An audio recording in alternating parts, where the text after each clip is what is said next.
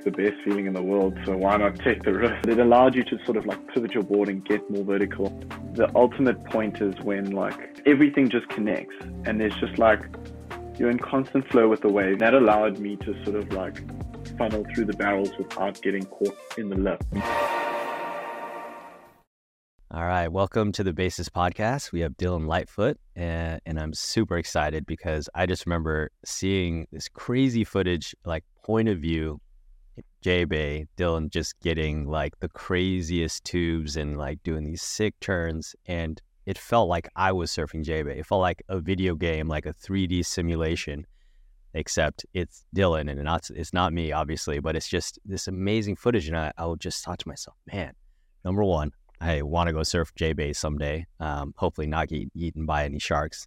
But number two, it was just like, it was so interesting. I feel like there's so much to learn from looking at that perspective. And so, yeah, I wanted to dig in with all of that with Dylan. But also, he's a professional surfer. He was actually a wild card event at J-Bay. Obviously, absolutely rips. Yeah, so very excited to have you. Thanks for coming on, Dylan. Oh, thanks so much for having me.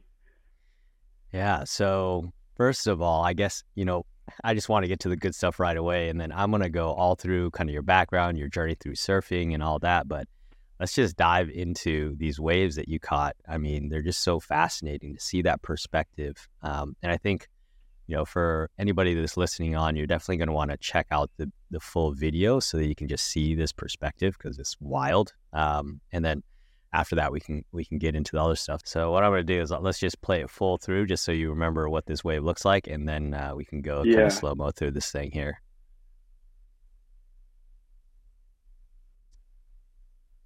Oh man, I get so excited to surf J-Bay when I see the footage.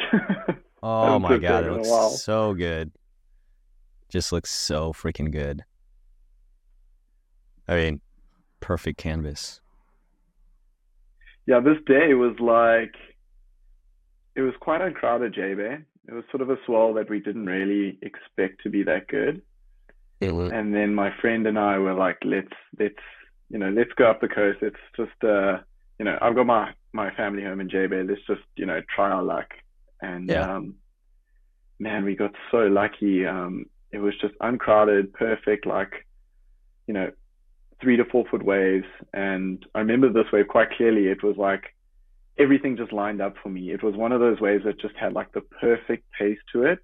Mm-hmm. A lot of waves are like very quick at J-Bay and you have to like race around big sections, and it just was from start to finish. It had the most perfect pace, and I was able to just like go from one bottom turn to the next and then into each maneuver, and it was just everything linked up so nicely, and I was just like, wow, this is going to be cool with the footage. But yeah, I think with the GoPro footage, everything's kind of fickle, you're kind of relying on like so many elements, if like a water droplet hits the lens and then there's a bit of a blur, or it's cloudy, and so yeah, when this shot linked up and I saw the footage, I was like, wow, I was very, very happy. Yeah, it just looks absolutely gorgeous. And you know what? Here's what I'm going to do. I'm going to slow it down even a little bit.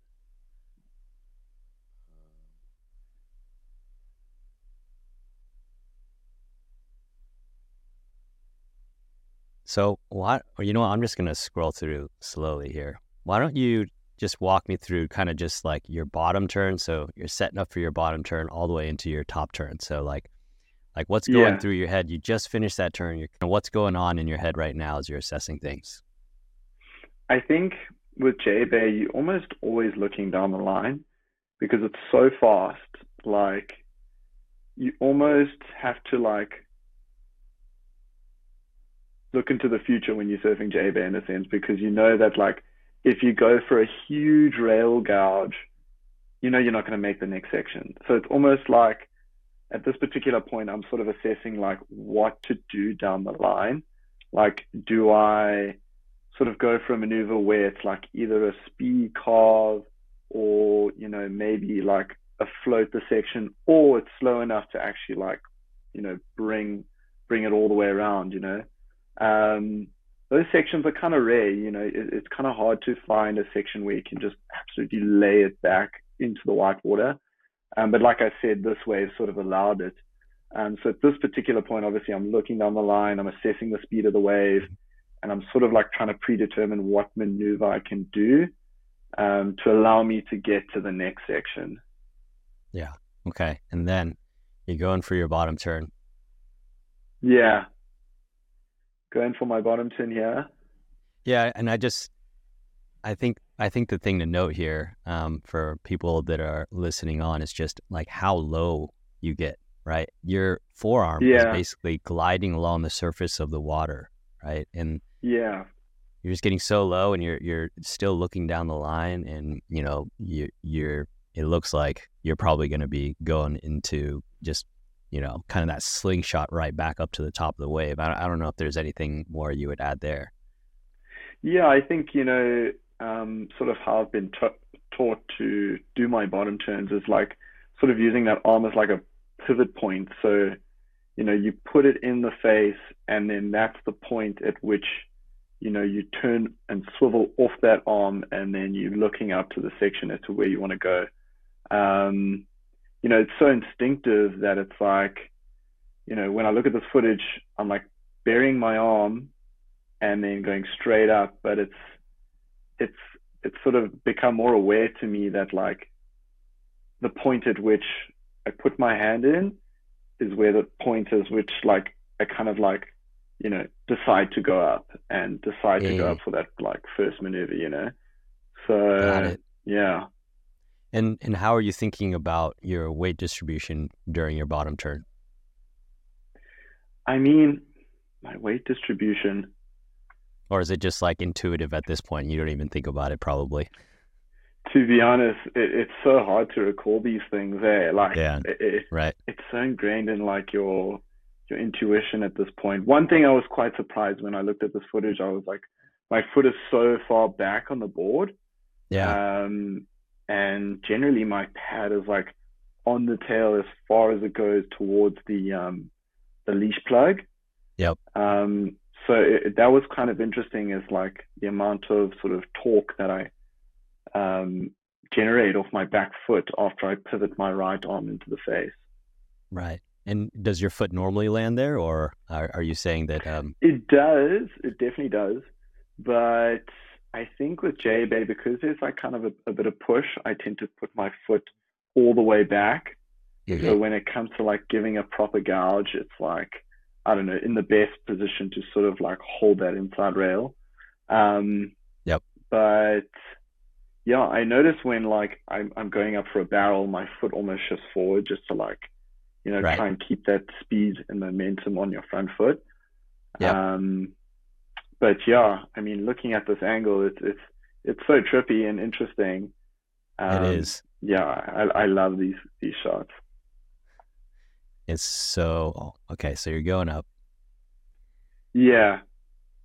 So you'll see if you play it a little bit further. Okay, this was almost like a snap at this particular point.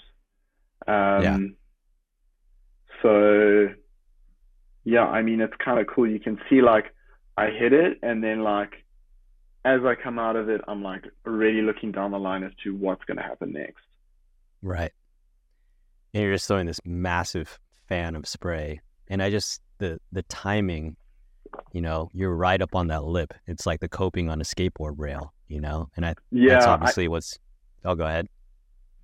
Yeah, that's what when I saw the footage, that like was sort of one of the highlights, because generally when I do snaps with this mount on my back, it kind of like the water hits the lens and it becomes a bit fuzzy, but it was just so clear, and like it's just, I love that feeling of when you're coming off the bottom and you hit the lip, and it's almost like you've just hit the sweet spot and you're just sliding, and it just feels so good.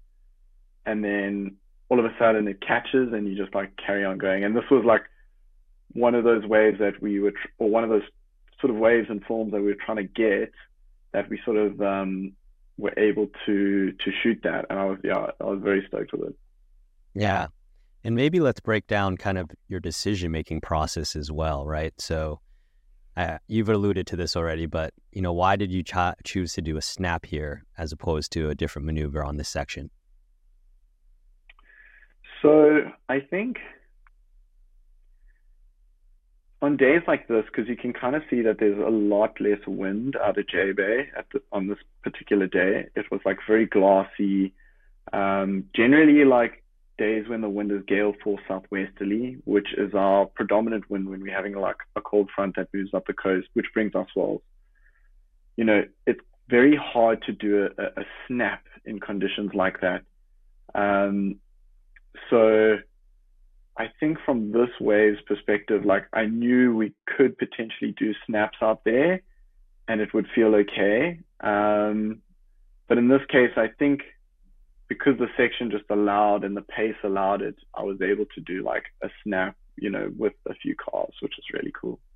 Right. Yeah. So it's that steeper section, and yeah, it just felt like the right section to do that wave, to do the maneuver. Okay, cool. Yeah. Sam, what are you thinking, body mechanics wise when you go into your snaps? Is there anything you think about, I guess, is there anything you're focusing on, like any cues where you're like, okay, I got to remember to do this when I do my snap? Generally, when I'm coming off on bottom, I'm looking up. I would say, a lot of things, or a lot of time when you're surfing out of J Bay, you're almost like you're coming up for your snaps, but because the wave is so fast down the line, I've noticed a lot of people, they almost look down the line as they're coming out of their snap, like they've done it. And then instead of like looking down for like that split second and just regaining your balance over the center of your board, they're almost looking down the line. And then they would look down the line and the inside rail would catch, and then they would almost like fall over. I've seen this happen numerous times, especially guys at J Bay that like don't know how to surf the wave, don't know how to keep up with the pace. They tend to always look down the line, but there's almost like a split second when you're at the top, you've done your maneuver and you're looking down for a split second. And as you like gain that center of gravity again, that's when you look down the line again and then carry on going. So at this particular point, I think that's sort of something from a mechanical point of view, doing a snap out at J Bay, that I would take into consideration. Got it. So you're almost committing to that point. You're able to commit to the turn a little bit more and not fully race it in a way. Yes, exactly. Okay, got it. All right, so bam, you do this beautiful snap, and then you're just pretty much going for your next one. And I think what's interesting here is, I can really see you just really sizing up the wave and like managing your speed. So you do these, smaller pumps just to figure out, as you're just trying to find that right position to do your next turn, right? Is that kind of what you're thinking about as you're going through there? Yeah, for sure. For sure. I think, I try and minimize the amount of like double bottom turns I do out at J Bay, or like waiting for a section. It's J Bay is all about like speed maintenance, and coming through different sections. You got to have or know when to have the right speed to set you up for the next maneuver. So at that particular point, I try and make sure that obviously the section that was coming was maybe a little bit too critical. And maybe if I like hit it in that particular zone, I wouldn't have made it further down the wave. But if I know I just waited like 2 seconds just to maintain that speed, I probably would have come around. Well, in this case, I came around and then was in the perfect position to hit the next maneuver. Got it. Yeah. Okay, so let's keep going here. Boom. Another snap. But it was almost like that maneuver was cool because you can see that like the section slowed up. Yep. And my bottom turn was delayed by a few seconds longer, which allowed me to sort of like come into the section and wrap it back because it slowed up to the point where it allowed me for that maneuver to occur. Yeah. You just got to really, yep. Yeah. And then it obviously, it allowed me to do that like figure eight where it was like the carve into snap, Yeah. So, man, just beautiful surfing in a beautiful wave. So I'm curious, like, how has watching your own footage from this perspective, has it adjusted the way that you surf at all? You know, because a lot of times when you see footage of yourself, you're like, okay, I want to tweak this, I want to tweak that. And I think this happens at every level, right? But has Yeah, that happened to you? Have you viewed your footage and you're like, oh, I want to improve on this, or I want to improve on that? Or hey everyone, it's Van. Hopefully you've been enjoying the podcast. Hopefully you've been listening to some good stories, getting some good tips that are helping you improve as a surfer. If so, make sure to subscribe to the podcast, leave us a review. It'll only take you literally a few seconds, and share it with your friends. That's the best way you can support me so I can continue to create awesome new content for you. So thanks. Or you're like, no, I just surfed that thing perfectly. It was just the perfect wave. not necessarily. That's a good question. I mean, I'm very critical when it comes to my surfing. So I will always look for sort of particular things that I'm not like happy with in my surfing. Mm-hmm. Yeah. So in this case, I like to give credit to myself that this wave was surfed really nicely. But Yes, I think definitely. in other cases where the footage was not necessarily as perfect as this, Yep. I probably would give myself some critique for sure. You know, whether it's Right. the land footage or this footage. But I think, yeah, when I first saw this footage, I was just blown away by sort of like the way the board was positioned in the water, and you can sort of almost see how like the rail cutting through that face on, you know, your inside toe and your heel side. That was sort of very interesting to me from an analytical point of view. Right. Especially like, you know, the displacement of water using, say, a round pin versus like a squash tail. Like I've never really been aware of it and understood the dynamics of water displacement when it comes to a surfboard. So when I looked at this footage, I think that sort of was very interesting to me. Interesting. And so what is the right craft to ride at a wave like J-Bay? Because you say that it's super fast. So you obviously need a lot of speed. I mean, it's probably the perspective because it's a GoPro, but the board looks pretty narrow. You know, how do you pick your equipment? Like, how wide is that board, and you know, how much volume is on it relative, you know, and thickness and all that relative to kind of what you might ride at, I don't know, a beach break or something like that. Yeah, I think J-Bay's been a bit of a weird one for me. I must say, it's like, even though I've grown up there, I've always struggled with boards in a sense, because it's not like a heavy wave. It's not like a Sunset or a Haleiwa. You know, you don't necessarily need like a gun at J-Bay, but it's not soft. It's almost like in between.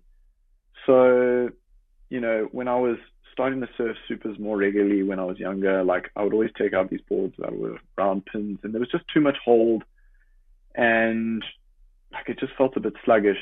So over the years, I've sort of like developed a board where it's a rounded squash tail, and it sort of just gives you that combination of like release off the top, hold during a rail carve, and speed down the line, just to like give you the full combination of riding a wave out of J-Bay to the best of its ability,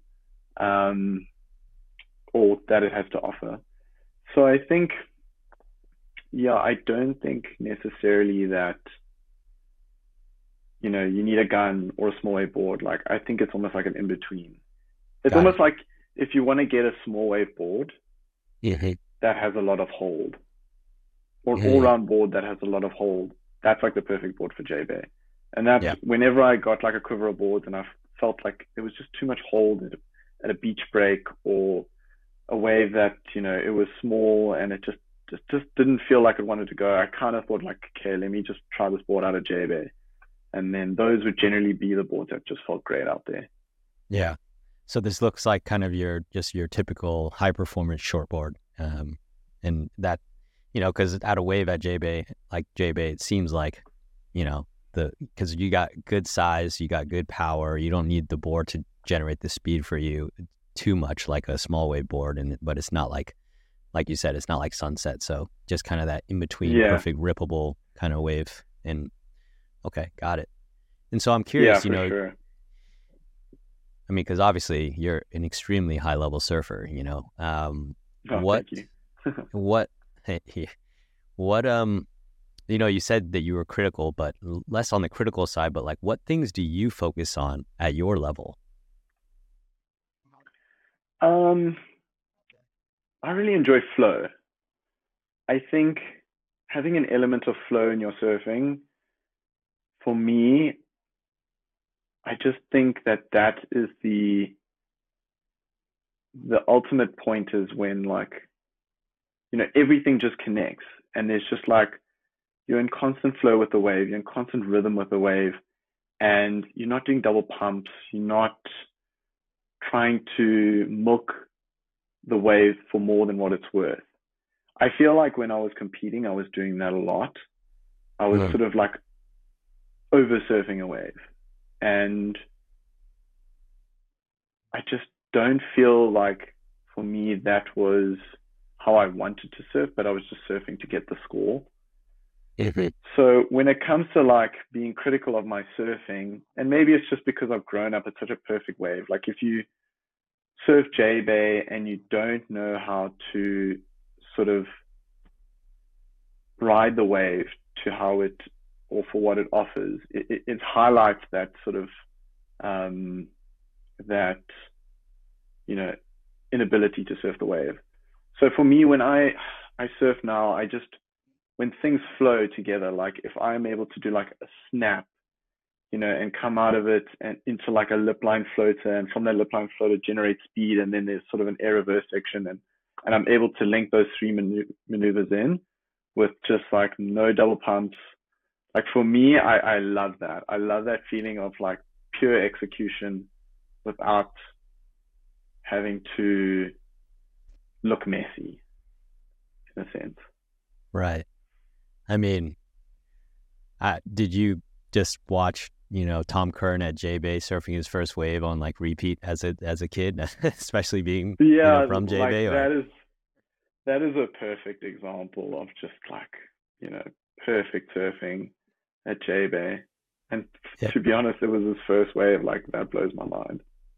That's so insane, right? Oh my God. His bottom turns in that section, I mean, they're just the most beautiful thing. It's so, and what he does with his head too, just like look straight to the beach and then go for that bottom turn and just like rip right up. It's just insane. Gorgeous. I think there's guys that just have a knack out of J-Bay, like Mick Fanning.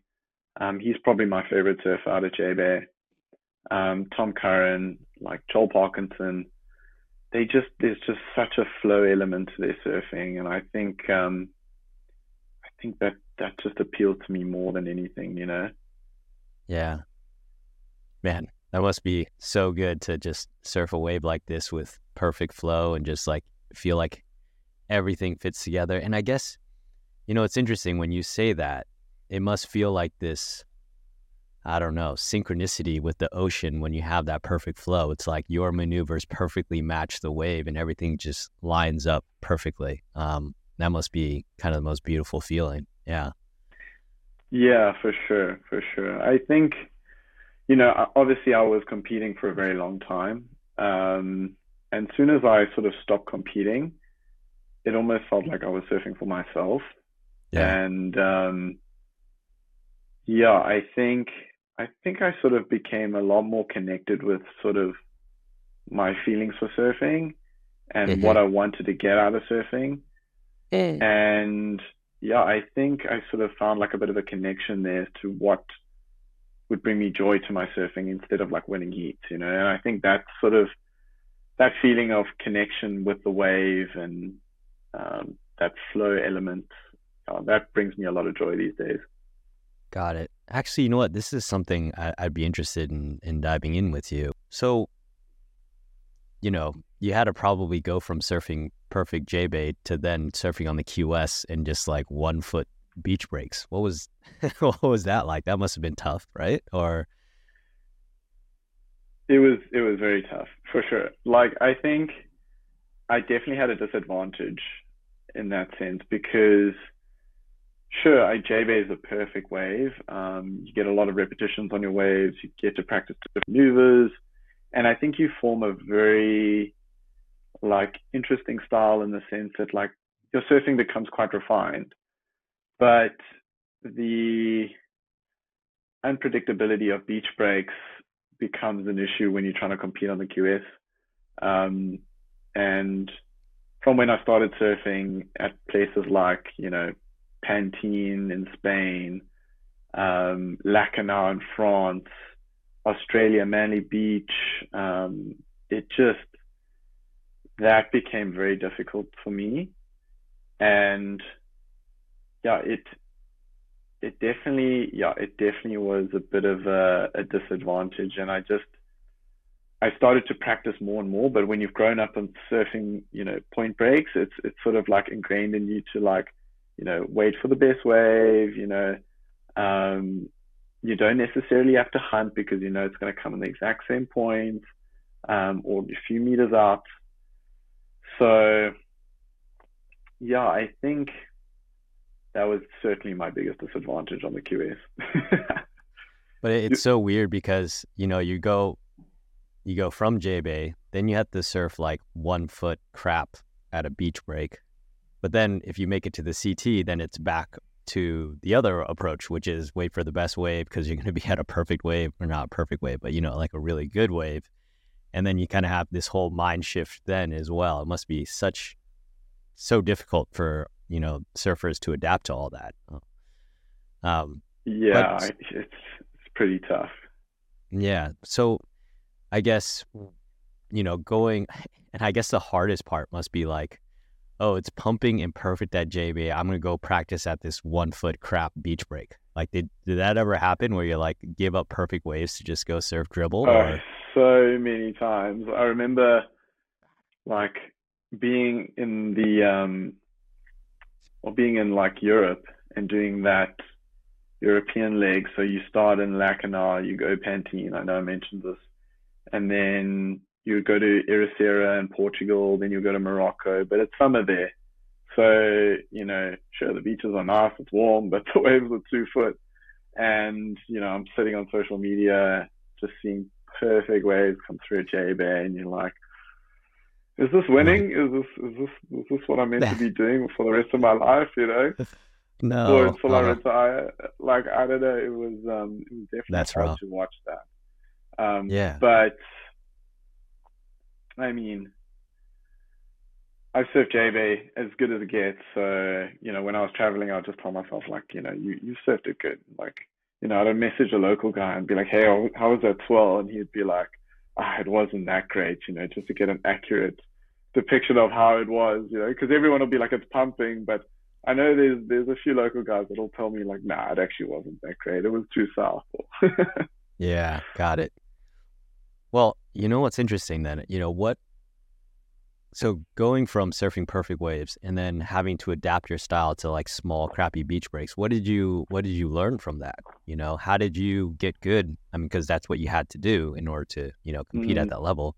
How did you figure out how to surf small, crappy beach breaks? What was your approach, and what kind of things do you think you learned?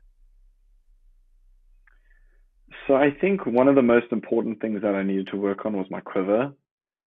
Like my boards were very, very refined. They were very thin. They had like perfect for point breaks, or when there's like a steep face to it, my boards were able to fit in those pockets perfectly and I was able to release.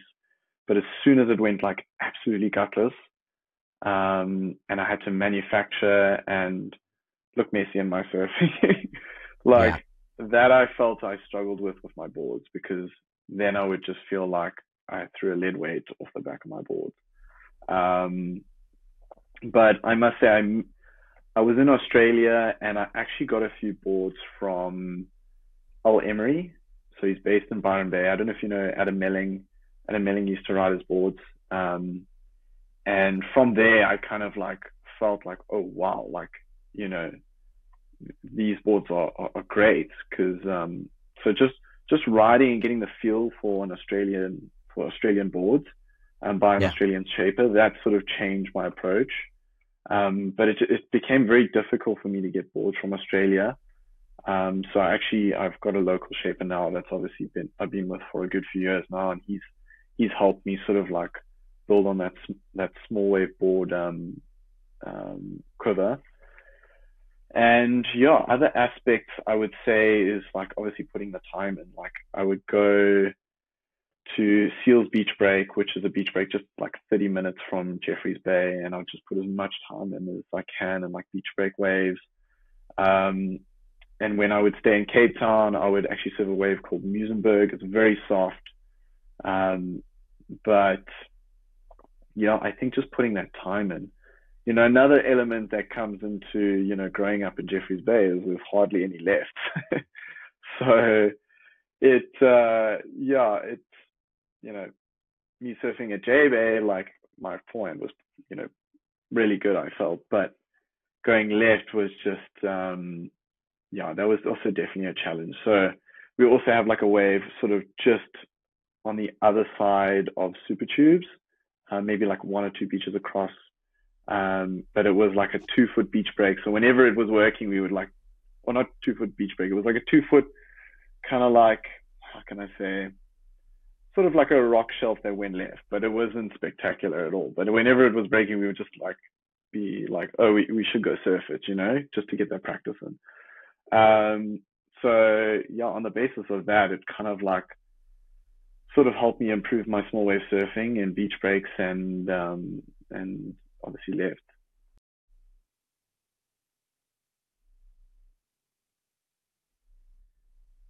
All right. So going from surfing perfect rights all the time to surfing small, crappy left, were there any unlocks for you that helped you get better going backside? Do you remember any breakthroughs or things like, I made this little adjustment and it really opened things up, or was it just putting the time in?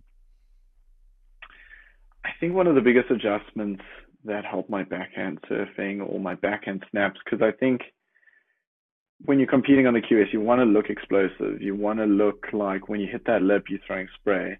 And I was actually in Huntington Beach, and my friend Christian Science, he said to me, he was like, oh, just drop that right hand when you're doing your bottom turn, and it'll allow you to sort of like draw out your bottom turn a little bit more and come sort of off the bottom and more vertical to get like underneath that lip.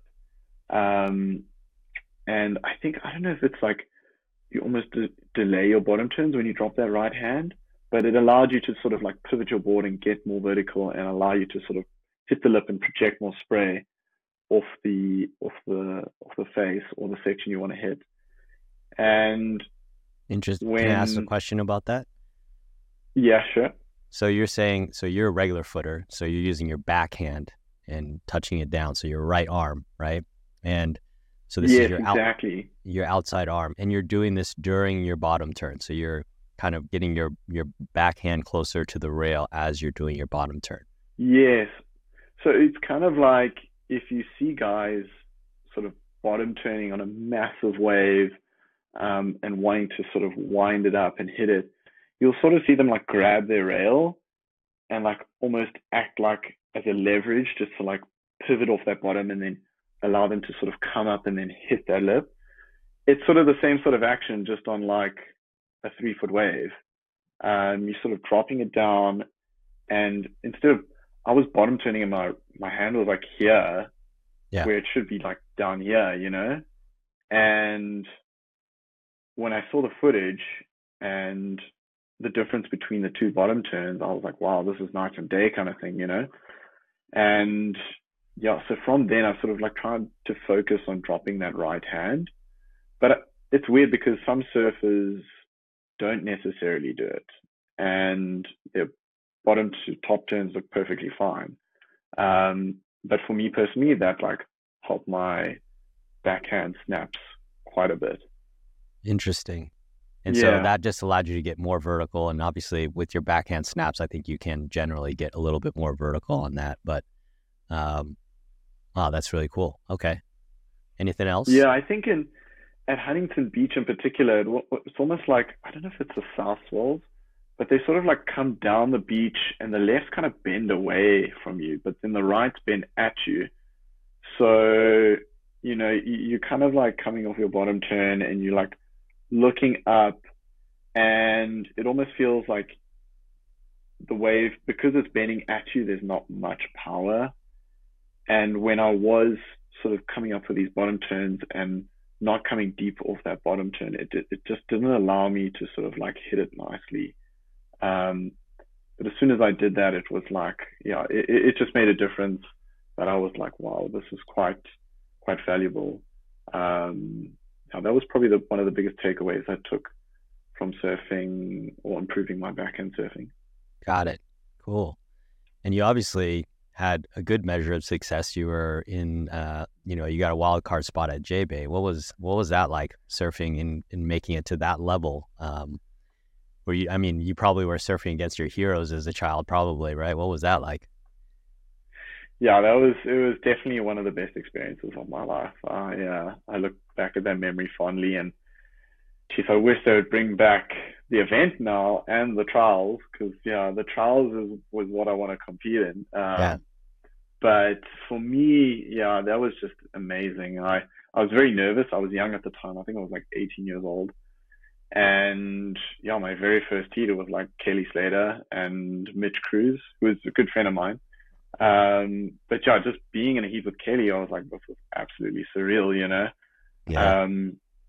And yeah, I think I wish the waves were better. The waves were a little bit weird that day. It was like kind of like an onshore crumble. And yeah, it wasn't the cleanest swell, but yeah, the memory of just like being like surfing in front of your friends and your family, and they all supporting you and rooting for you, like I'll remember that to the day I die. That's for sure. Like as one of the fondest memories. Wow. And you'd have like your whole hometown crowd cheering you on. You're the local guy. And oh Yeah, man, that must have been yeah, epic. it was amazing. Hey, yeah. So did Kelly play any mind games on you, or? No, I mean, I was doing pretty good in the beginning.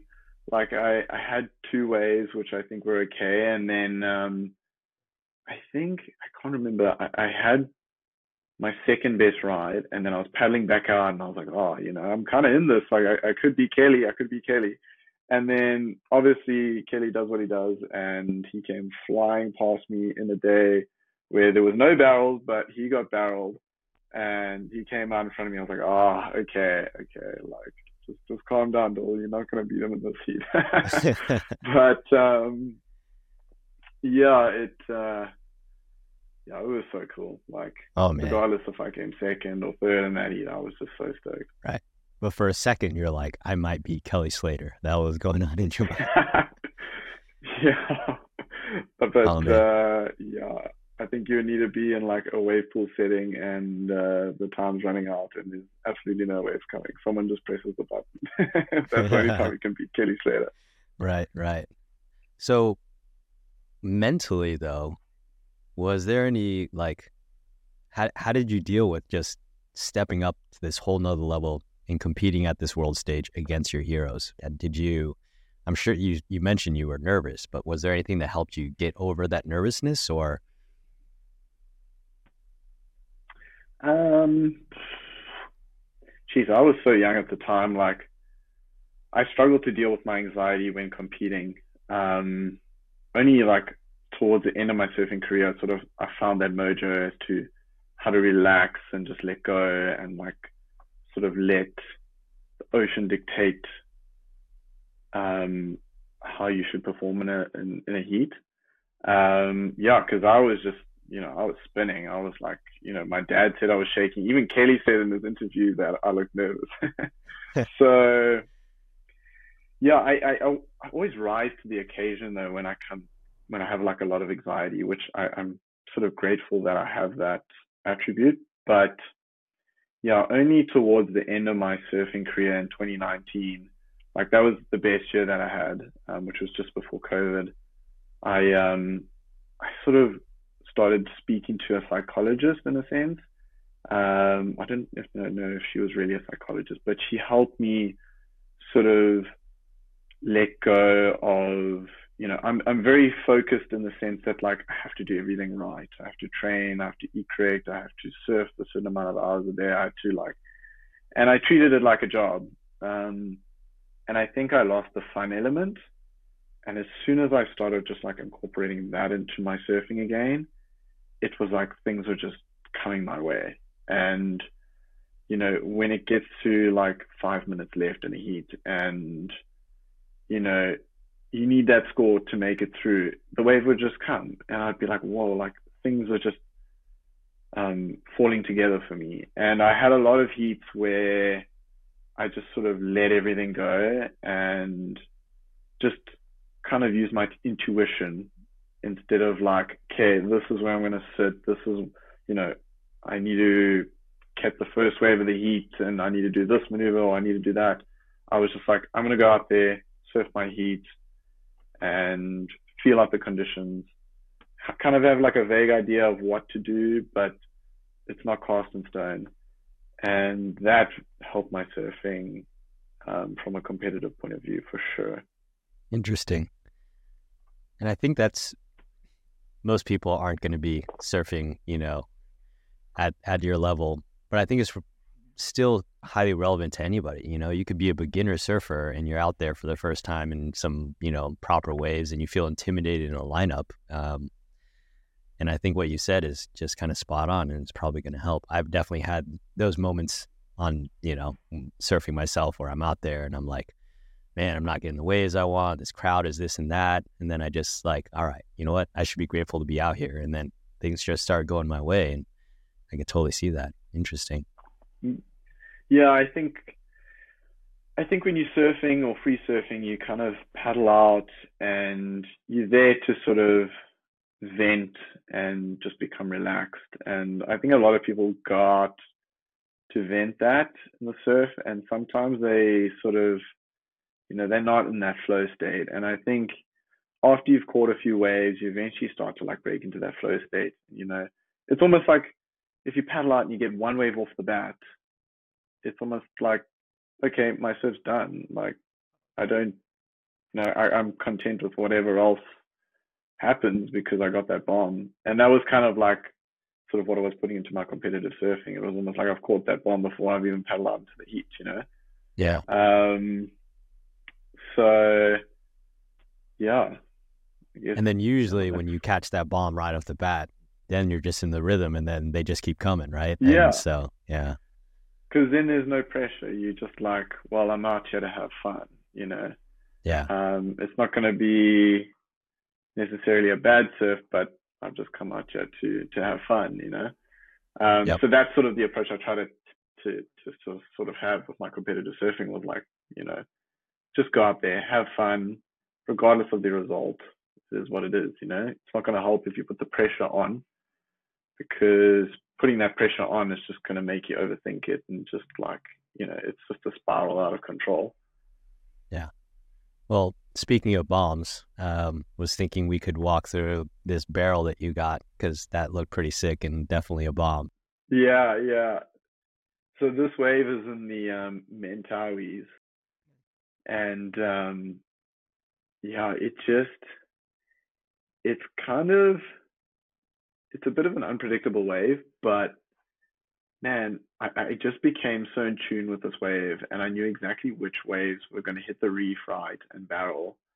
And oh man, I get so excited when I see that footage.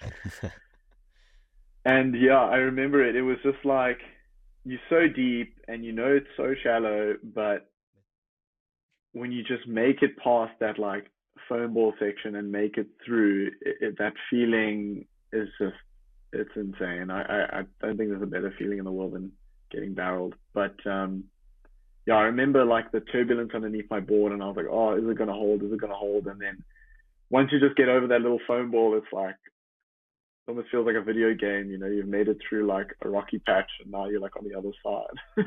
Yeah, for sure. And so, You mentioned you had finally figured out the wave. Was there anything particular when you're, looking at these waves coming in at you? And obviously every wave is a little different, but, just to give people an understanding of like the things that you look for in a wave. Yeah, I think this wave in particular, when a swell will come in, I know that the wide ones would kind of hit the reef and either go super quick, or the shallow ones would kind of like not have this, you know, deep barrel section. It was almost like in between. Those ones were the ones that kind of like hit the reef, had a deep enough barrel section, and allowed you to make it. Um, but I guess you're just looking at like, you know, where the wave is coming, where the sort of steeper dark water is versus like, the flatter sections. And yeah, I think knowing the reef and knowing the way the swell is wrapping in is just so important for determining if it's going to be a good wave.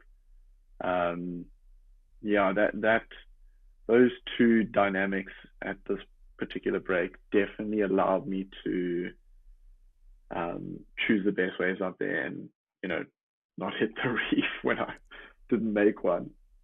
Yeah. And so then you see the wave coming in, you paddle, and you get in. Like, what's going on in your mind as you're like, let's start from the beginning right here. What's kind of, I'm going to go a little slower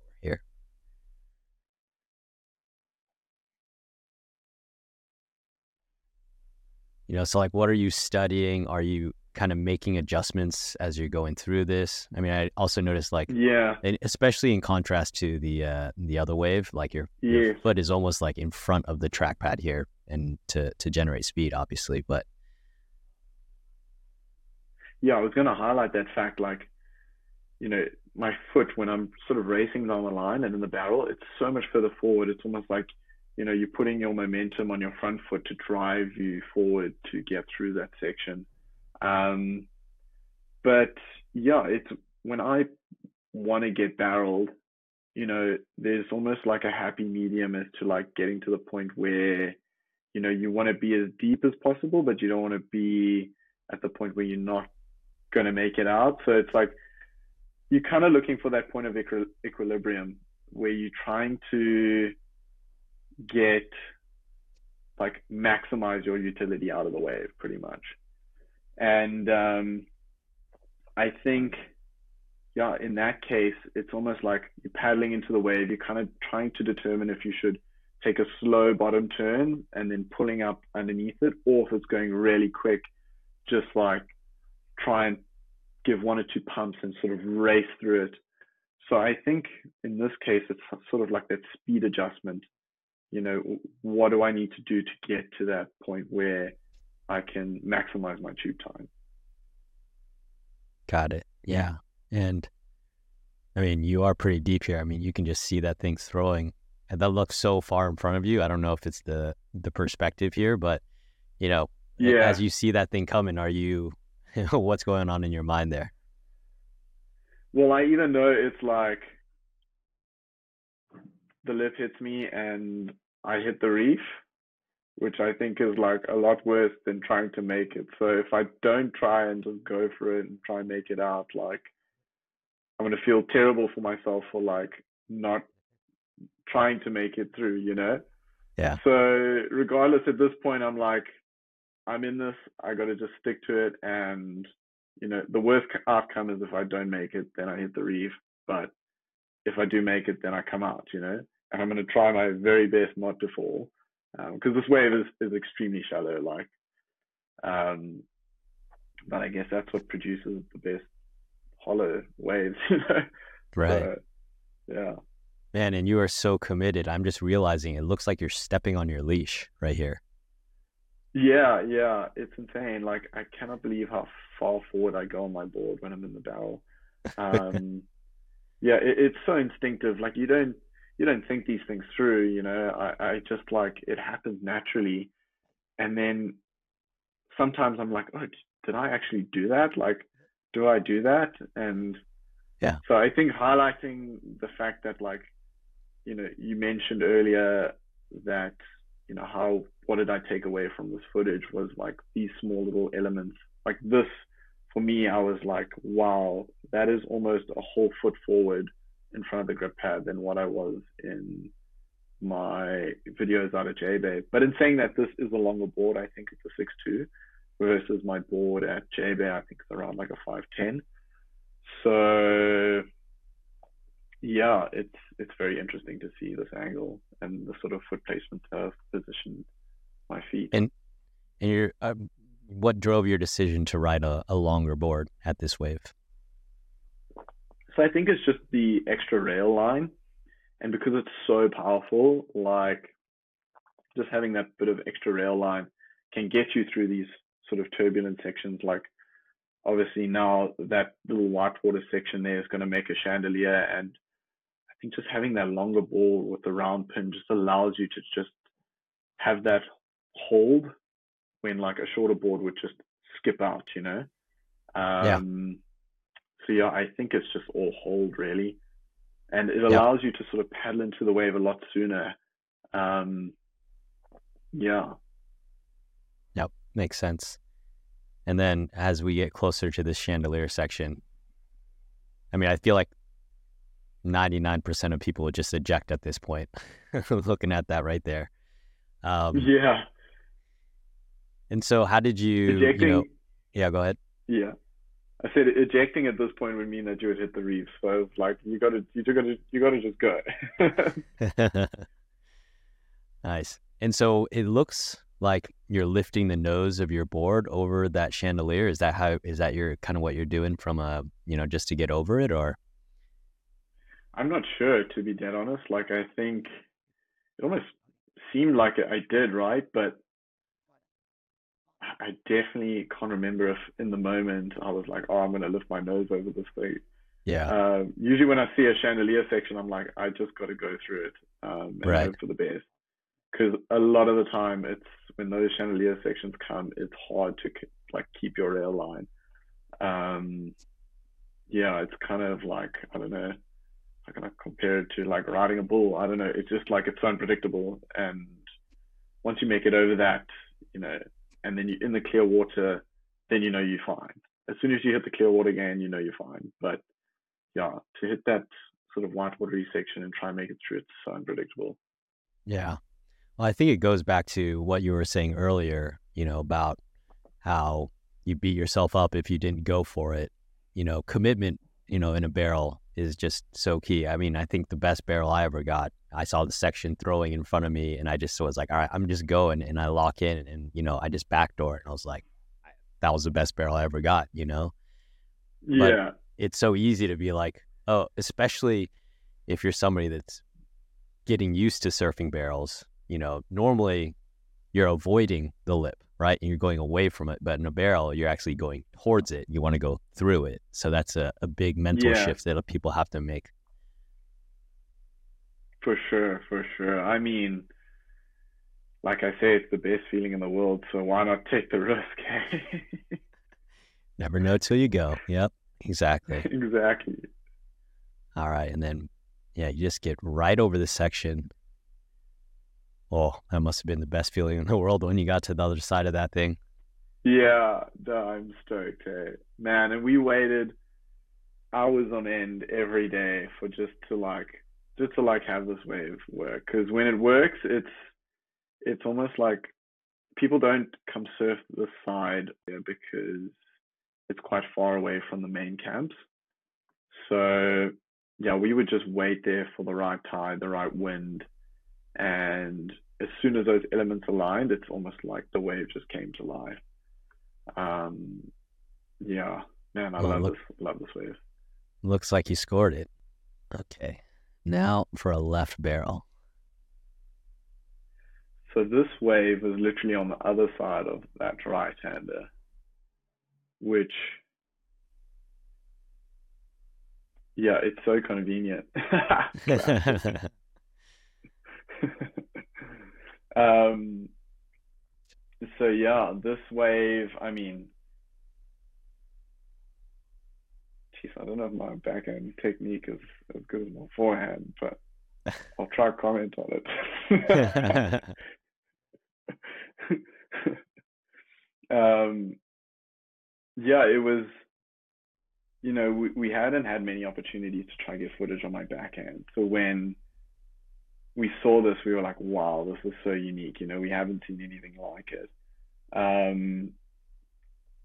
But this particular wave, it was kind of easy to sort of line up a barrel. It was, you would just sort of take off late and just hold your rail, and you would know which ones would like throw on the shelf because it was kind of like a slabby wave. And then at the end of this wave, there's actually like a rock coral head that sticks out of the water. So you kind of want to eject as you get out of the barrel section, otherwise you land on the rock. Oh man. Oh yeah, I So think I see it. yeah, you probably do. You probably will see it, but yeah, that that's definitely a bit sketchy. But it was a really fun wave. Man, talk about commitment though. It looks like there's 3 sections on this wave that you make it through. Yeah. I was lucky to luck into this one. So technique wise, I mean, there's a bunch of stuff going on. Is there anything you'd comment there? Yeah, I would say one of the biggest takeaways that came with my backhand barrel riding was when I pulled into the barrel was never to look down. The Right. tendency I feel like when I was trying to figure out my backhand barrels was to look down, and then wherever your head goes, your body goes. So as soon as I was doing that, I was kind of like drifting towards the lip.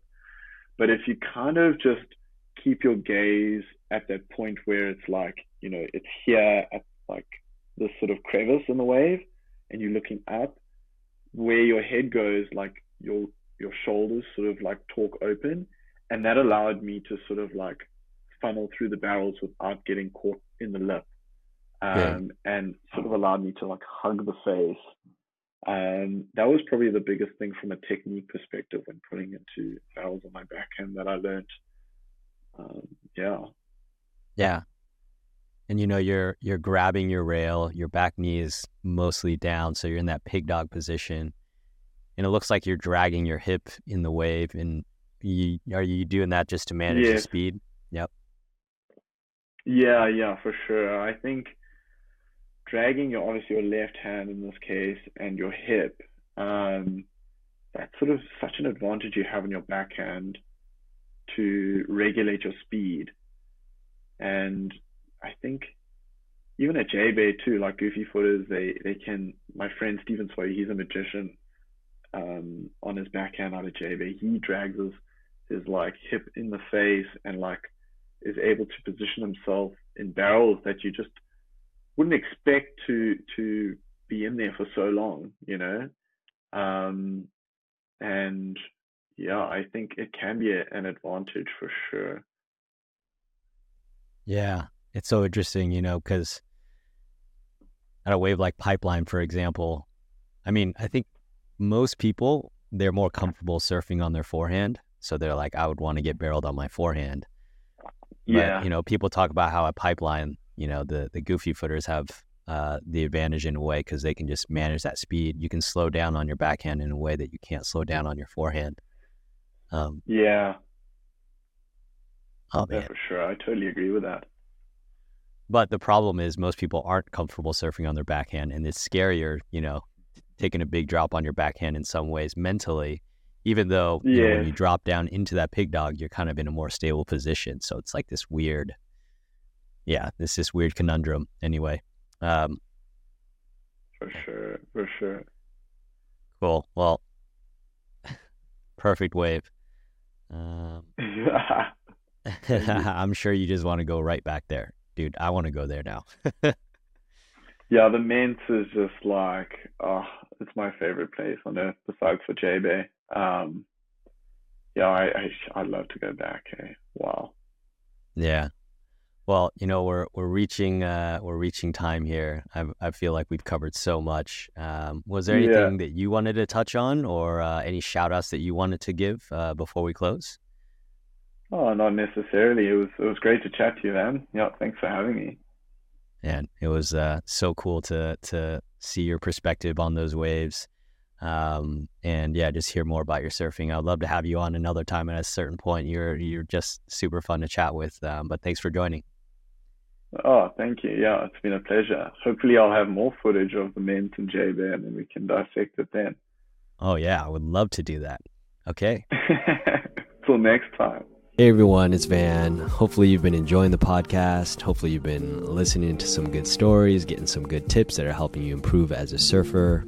If so, make sure to subscribe to the podcast, leave us a review. It'll only take you literally a few seconds, and share it with your friends. That's the best way you can support me so I can continue to create awesome new content for you. So thanks.